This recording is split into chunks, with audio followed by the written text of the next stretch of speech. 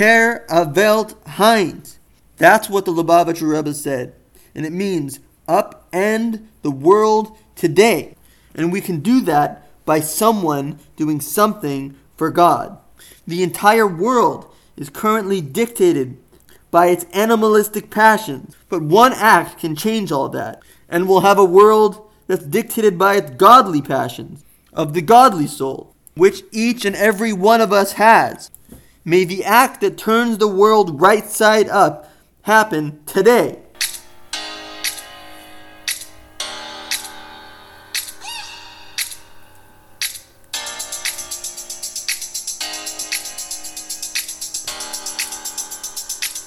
This is Rabbi Shmuel Y. Pollan, and I want to welcome you to part 2 of our Sukkot edition.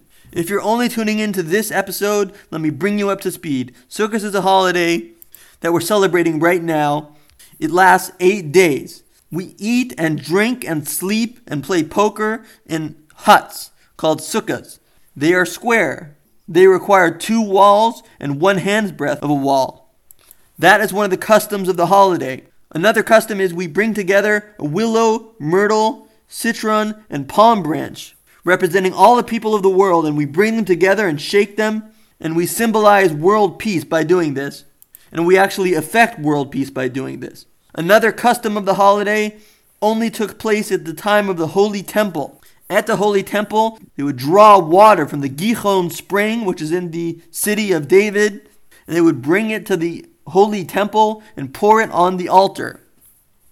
And the celebration surrounding this, it is said in the Talmud, if you've never seen the happiness around the Simchas Beis HaShoeva, the drawing of the water, you have never seen happiness in your entire life. We discussed the idea of essence and purpose. Essence is what the thing is. Like there's a gumball machine in my house right now.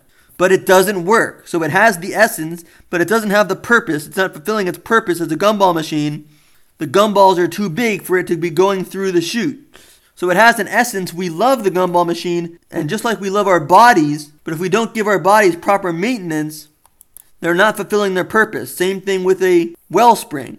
The wellspring is wonderful and it's loved by God. But if the wellspring does not shoot out horizontally and vertically to become a river, it's not fulfilling its purpose. And we are the human race. God loves us all just the way we are. Whether we're doing holy things, whether we're not doing holy things. But we're not fulfilling our purpose if we're not making a home for God in this world. A world that He would be comfortable moving into. A world filled with prayer. A world filled with Torah study. A world filled with kindness. That is our purpose. And Sukkot is a time of both essence and purpose, but especially essence. Because we bring the water from the Gihon spring all the way to the Holy Temple, and we pour that water onto the altar. Now, what kind of offering is water? Normally, it's wine, but we all know that we have wine tastings, and there are some wines that are better than other wines, and some people like one wine, and some people like another wine, and you can have completely different tastes. But water is the same. Everyone wants it when they need it. So the offering is of water, an offering that includes absolutely everyone, an offering that brings out the essence, the essential connection that we have with each other and with God, unlike the wine. That's review, and here's what's new. According to Rashi, who is one of the greatest sages, the commentary on Talmud and on Tanakh, Torah and the prophets and the writings, he wrote a commentary on all of it. And he says that the Nasi, the leader, the master of the generation, Rabbi Shimon ben Gamliel, juggled burning torches. Some of the rabbis did 4, some of the rabbis did 8. But with the Gadol Hador, the leader of the generation, from the house of David, he used to juggle 8 torches for hours, and not one dropped, and not one touched the other. Reb Levi, one of the greatest sages, used to juggle 8 knives in front of Reb Yehuda Hanasi. Shmuel, my name is Shmuel, and I juggle a bit. But Shmuel of the Talmud of the 4th century juggled 4 bottles of wine and never did a drop spill from any of them. In real life, everyone is a juggler. If you don't know how to juggle, you can't master the art of living. For instance, Sukkot is a holiday of essence. We bring together all the plants. We bring everybody together in the Sukkah. And yet, these are all things that we do. These are all purpose things. We have to, with our sweat and tears, build the Succa. We have to build the lulav, which is all the plants. They're doing things, but they're also essence. So what should we be thinking about? Should we be thinking about the essence or the purpose? The answer is you have to juggle. You have to be able to juggle. You also have marriage, work, spiritual life, parents, siblings, community. Don't be worried when you feel like you're juggling too many balls. This is your purpose. This is the essence of joy. Enjoy it. Enjoy juggling the soccer practice and the meeting with your boss. Enjoy it. If you can enjoy juggling, or if you can enjoy watching juggling, you can enjoy this. It's all a matter of perspective. Think of it in the way of joy. There's a certain rhythm to juggling. There should be a certain rhythm to what you do. When one ball's coming down, the other one's coming up already. Move flawlessly from thing to thing. The most important part is that you enjoy yourself. There's two types of people in this world. There's those who listen to AM radio, and there's those who listen to FM radio. Those who listen to AM radio feel the world's always coming to an end. With Trump, with Biden, with Hillary, with Obama, with impeachment, the world's always coming to an end. Then there's the FMers. They are living in a different world. They are aloof. They are the essence. Everything is fine by them. But he's detached from the world. So the essence and the purpose need to connect. The one who listens to FM has to have some idea of what's going on in the AM. And the one who listens to AM has to have some idea of what's going on in the other worlds. How much things could be better. The giants of Judaism, who spent all their time learning Torah and contributing to the Talmud, found it worthy to spend time to learn how to juggle. Don't get entangled by any one thing, because by the time you're done with one ball, the next ball is coming. In other cultures, they call it downtime. In Yiddishkeit, in Judaism, we call it uptime. We have times to go up. We have times of prayer each morning, each afternoon, and each evening. And you should too. Then we descend into the day. The world should shut down in the morning, and you should focus only on God. Then you bring God down to the experiences of the nether world. You are supposed to find God there as well. The purpose is to make a home for God in this world. So it won't happen through prayer. It will happen through realizing that everything that happens in this world is coming from God as well. The Torah wasn't created for heaven. This was a dispute that they had with the angels. And God ruled that the Torah is for those who have problems with stealing, who have problems with illicit relationships, who have problems with eating meat that's not slaughtered properly, who have problems with not eating kosher. To them, down there, that is where you need to find God. You can't be only aloof, but if you don't pray in the morning, you won't remember to find God in the afternoon. So you must be an FM person in the morning and an AM person the rest of the day. Obviously, I don't mean that literally, but we stop. We stop and pray again in the afternoon. And this is considered the most holy prayer. When Elijah, fought with those adherents of Baal, the idol worshiper, he said, let's make a test. Let's make a korban. Let's make a sacrifice and see whose sacrifice God takes in fire. And so they set up. Eliyahu set up. Worshippers of Baal set up. And they both prayed and prayed and prayed to their respective gods. And Eliyahu couldn't understand why it was taking so long for God to lick up these sacrifices. And then it took all the way until the afternoon. And then God licked up Eliyahu's sacrifice. They all prayed through the morning, through the noon. And it was only in the late afternoon that Elijah was answered, and the fire came down to lick up the sacrifices of Elijah. And nothing licked up the sacrifices of Baal, and the adherents of Baal were later slaughtered. Gabi Holtzberg, an innocent, and his wife, Rivka Holtzberg, were killed in Mumbai, India, by terrorists. They came to a man in a dream after they had died, and they asked them, what should we know that we don't know from heaven? And he said, I don't understand why you don't run to mincha, to the afternoon prayers, to the prayers we say in the middle of our work. We should all just interrupt 1 minute in the midst of our work for God, because that is when the prayers were answered by Elijah, and that's when the prayers will be answered for you. You have to know the tricks of the trade, and this is one of the tricks. The mincha prayer, the afternoon prayer, is the one that is most effective. Juggling is an up and down motion. We are going up closer to God, and then we are bringing down God's light into this world. We are making it affect our interactions. We're making it affect the way we actually live. If we don't bring it down, then going up was wasted. The Baal Shem Tov, one of the holiest men who ever lived, the founder of Hasidic Judaism, built for all purposes what I will call, to put it mildly, a crappy sukkah. A sukkah that was riddled with holes. A sukkah whose covering wasn't covering quite enough. A sukkah whose walls were about to fall down. He built a sukkah like this, and the rabbis came to check it out, and they said it's a puzzle sukkah. The sukkah is no good. You can't use it. The Baal Shem Tov came out and said it's a kosher sukkah. And they had this debate until a note came from heaven, which landed in the Baal Shem Tov's hands. And it said that this is a kosher sukkah. This sukkah is good. The rabbis said, if you get notes like this, we're not going to argue with it. The note healed people for 10 years. People never died for 10 years. And then one day, it stopped working. And the Baal Shem Tov said, I guess people aren't meant to live forever.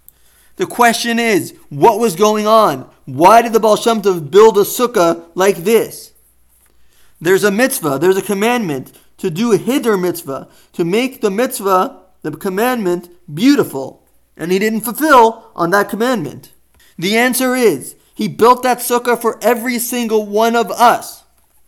Every one of us has holes. Everyone has feelings. Everyone has lost their boundaries at times. Everyone has abuse. Sometimes more literally, sometimes more spiritually. Sometimes our walls feel like they're crumbling down. This was a sukkah for everyone. Everyone could be comfortable in that sukkah in the warm arms of the Baal Shem Tov, and the Lord, may he be blessed. Everybody's told, just like that sukkah was told, that they're no good. The Holy Messiah, the one we're waiting for right now for so many years. When he rides in, he's going to ride in on a donkey. What could be more lowly than a donkey? But the Messiah recognizes our suffering. He realizes how late he is. The Messiah feels our pain. And that's why he rides in on a donkey. Because he's with us when we are down. He understands our pain. It says in the Talmud that it appears like someone who lives in Israel has a God, and one who does not live in Israel has no God. The Baal Shem Tov, who we just spoke about, interprets these lines because it seems like everyone living outside of Israel has no God. And that's a terrible thing. He said it only appears that he doesn't have a God. It's actually the exact opposite of what you would think. Someone who's in Israel thinks he has spiritual perfection, but someone who's outside of Israel knows he's open to growth. So who's on a higher level? Everything they juggled had a meaning to it. The one who juggled knives shows you how to juggle confrontation. One juggled eggs. Eggs represent grief. How to juggle that. Wine represents joy. How to juggle that. One juggled torches of fire. That represents animalistic passions.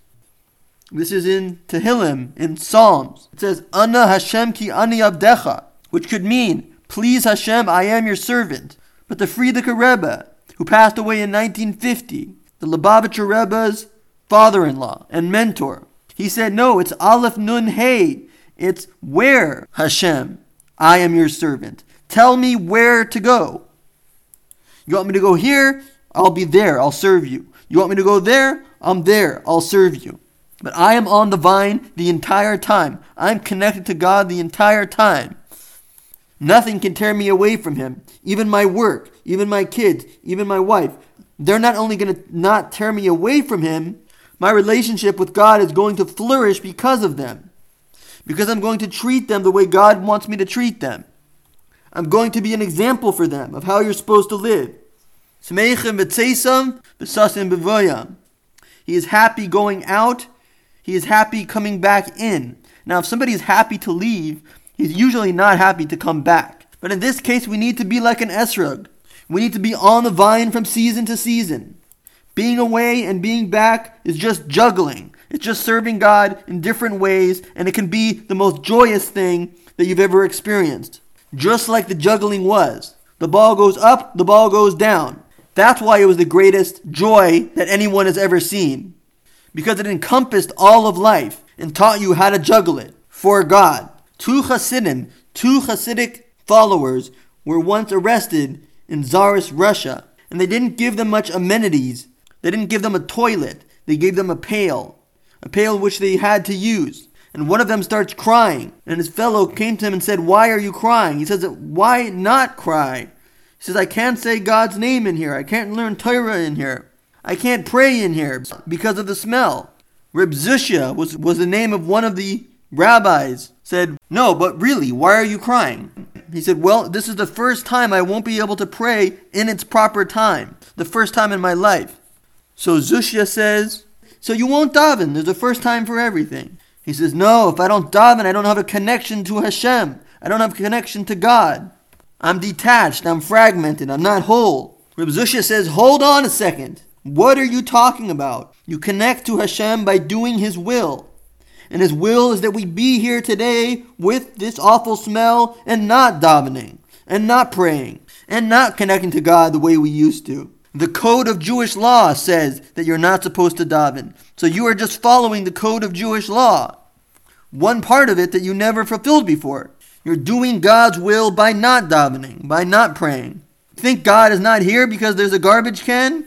The same God you connected to at the highest levels is right here, right now. It's the same God that you're connecting with by not davening." So they start smiling about it. They start really smiling about it. And since they're Hasidic Jews, they start dancing about it. The soldiers saw them having such a good time, so they joined in and they're doing their kazaskas. So the warden comes down and sees this freilach, this happy, joyous occasion happening, and he's very angry. He says to himself, jail is not to enjoy, jail is to break people.